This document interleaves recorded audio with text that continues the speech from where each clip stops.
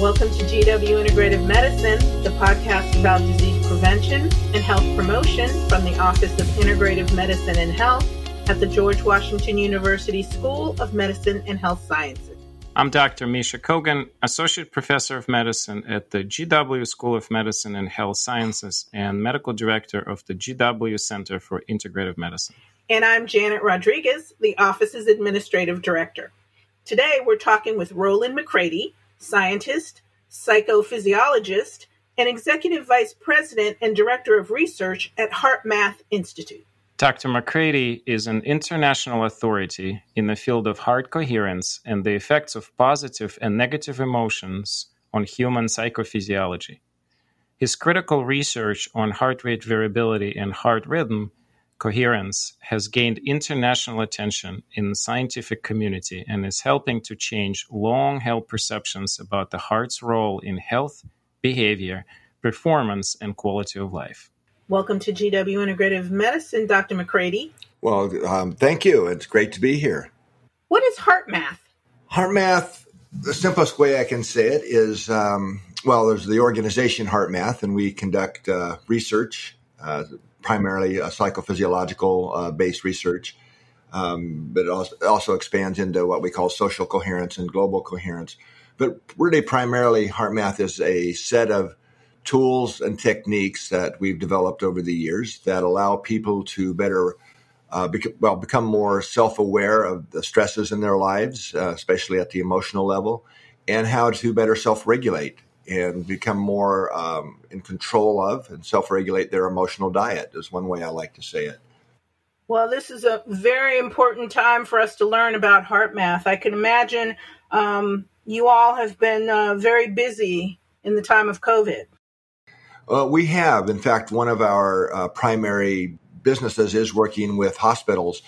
So, for example, all the Kaiser hospitals, I don't know if you're familiar with them or not. They're one of the largest healthcare groups here in California.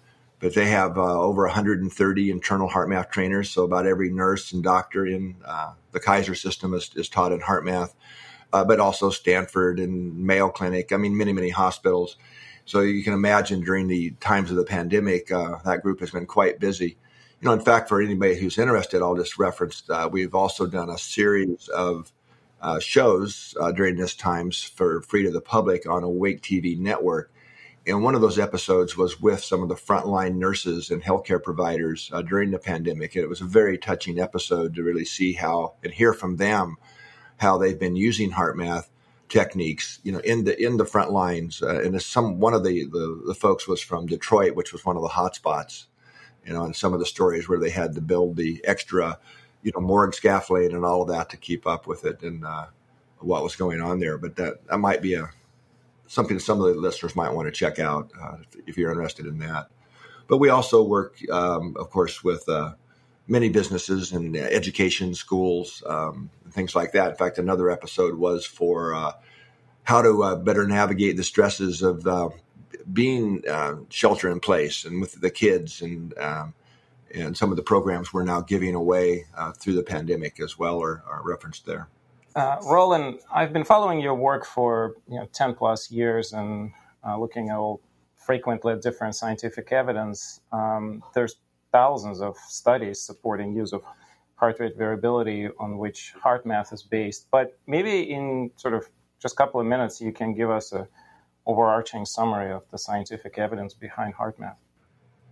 Yeah, well, I wouldn't say HeartMath is based on heart rate variability, but it's a tool we've certainly used and started doing research in that field, before it was called heart rate variability. I would say there's two levels of evidence, a lot of basic research that has gone into the heart-brain communication side of things and how the heart, the afferent or the ascending neural traffic from the heart modulates mental and cognitive functions. Quite a bit of publications there that have directly shown that as people learn to become more what we call heart coherent, in other words, when we use the self-regulation techniques to shift into a more coherent heart rhythm, how that positively impacts cognitive functions and our capacity to regulate stress, Then on the other side, outcome studies, there's well over, I think, 400 independent studies now that have used HeartMath across a wide variety of populations around the world, actually, showing that as people are taught how to make this shift into coherence. And we do use, not in every study, but a lot of those studies use heart rhythm coherence feedback. So these are simple, inexpensive devices that give you real-time feedback on how coherent or incoherent your heart rhythm is. And as you properly use the techniques, you shift more into coherence. So that's a facilitation process to learn how to use these skills.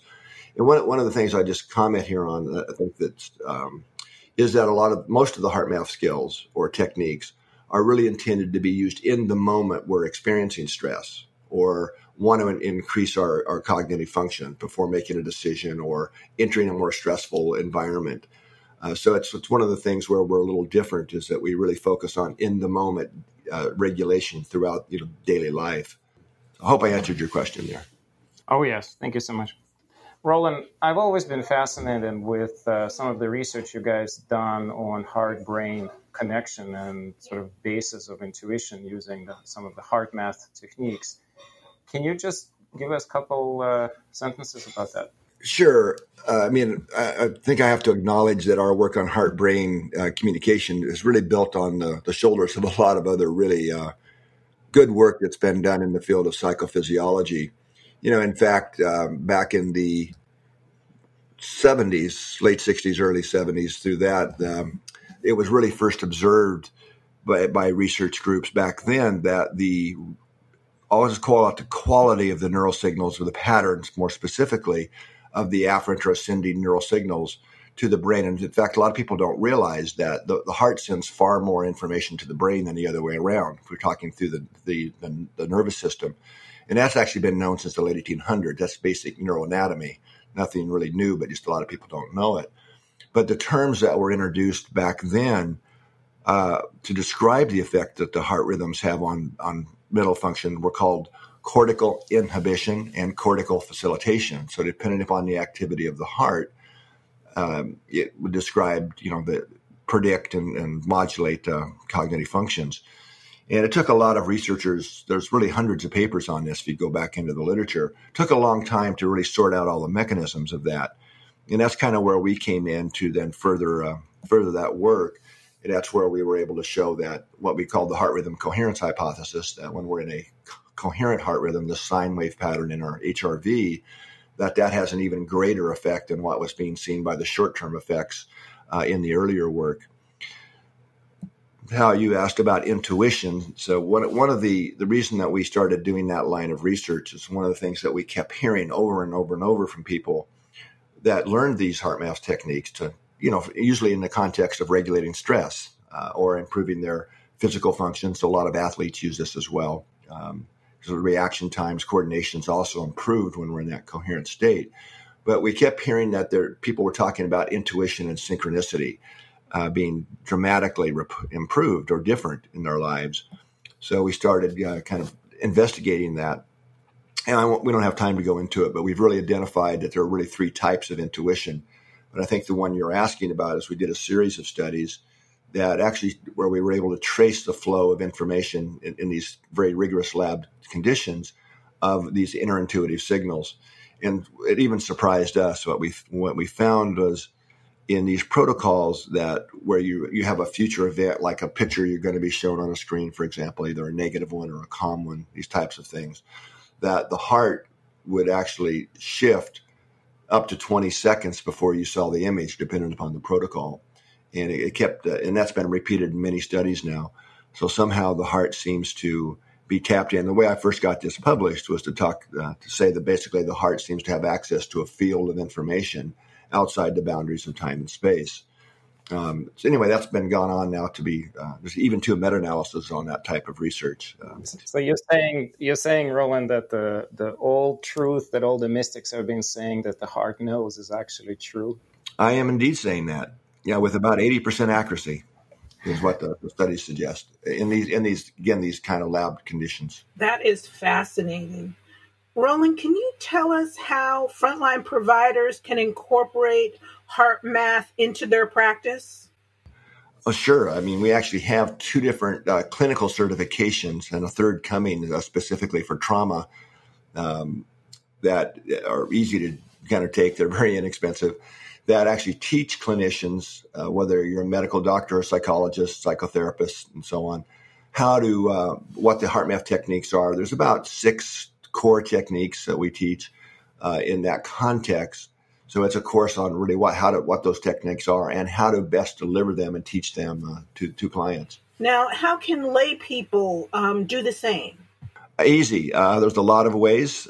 We have published a number of books over the years, some of them pretty popular. But there's also this is one of the free things that we've offered now called the HeartMath Experience, which is a video-based program for the public. And we talk about a lot of the core techniques in there as well. So like freeze frame and quick coherence and attitude breathing, some of the names of the techniques. So, and we also have a free program that we've released through these pandemic times for children, especially when a lot of kids wonderful. That really is. And I think the earlier on, well, I don't think I know that we can really teach children about their emotions, what they are, how to identify them, become aware, accept them, and self-regulate them, the better. Then we don't have to spend all this time as adults unlearning all the bad habits, so to speak, that we developed. Roland, I'm assuming you guys transitioning to all the online platform for teaching and even for providers to serve patients. But maybe you can just say a couple of specific words about that. Well, yes. In fact, the 2 programs for clinicians have always not exactly been online, but delivered digitally, usually with a live instructor, so you don't have to travel and things. So we were a little ahead of the curve on that one. But all of our certification programs and also public programs are online now. So we had to do some quick converting, as everybody's had to do. It surprised us because our more in-depth, week-long intensive training certification programs were always very high touch, very immersive. And a lot of us didn't think that was going to work in the Zoom universe. But we've actually been surprised. It's actually working just as well and in some ways better. We have a lot of people from all around the world who take our program. So it's eliminated all the travel and, international travel and all that as well.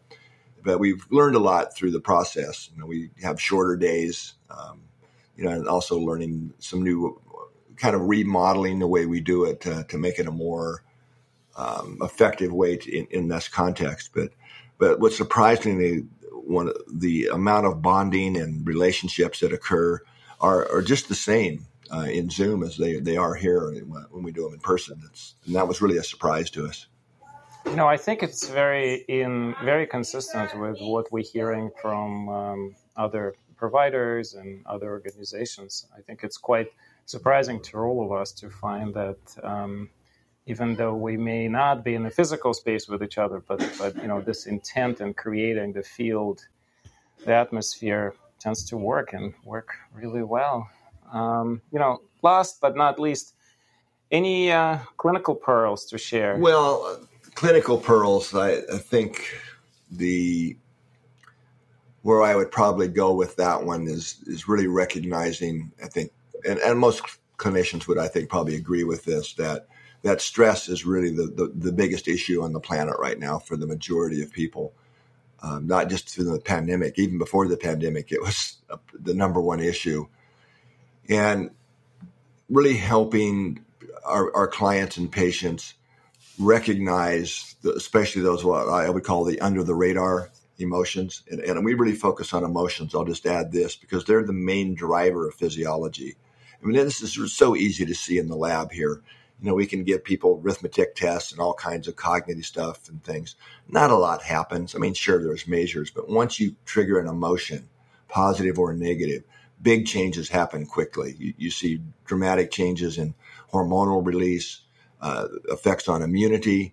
And, in fact, we did a study, I'll just say here, back in the 90s, where we showed that just 5 minutes of being frustrated and angry suppressed the first line of the immune system, salivary IgA, for 6 hours. Whereas when we had the group feel something more like compassion or appreciation, you actually had a boosting of immunity. So especially during these pandemic times, I think that would be one of the most important things, is to help people really learn to self-regulate, to recognize, accept, and then shift and self-regulate their emotions. I think that's always been my sort of takeaway from anything I've ever read of yours or listened to you, is that this capacity for humans to self-regulate and starting probably in early childhood seems to be such an important long-term aspect of our health overall, that I really see you leading HeartMath as one of the outmost leaders in this field on practicalities of this, not just doing a research, but delivering a clinical platform, practical platform that can be used by everybody, not just clinicians. Yeah, thank you for saying that. In fact, most of our research is applied research. I mean, why do it if it's not going to help humanity and help people? So a lot of our work on the basic research has really been so that we could better develop tools and techniques that really allow us to quickly shift. And we can teach this to anybody, from kindergartners to CEOs to generals. I mean, literally. So, Roland, I'm kind of wondering, with this whole transition to so many things Zoom-wise, are you trying to collect data? Are you trying to do any applied research just to see that transition in terms of the evidence-based, if it's going to shift any of your work at all? Well, we will definitely do research. I mean, I'm going to put that in two categories. I mean, we're very research-based, so most of our network of certified trainers and professionals, which is about 8,000 people around the world now that are certified to deliver HeartMath in its various ways and programs.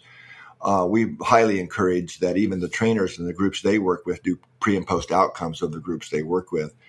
And we're actually we have developed a new certification program specifically to increase what I'd call social coherence or team coherence.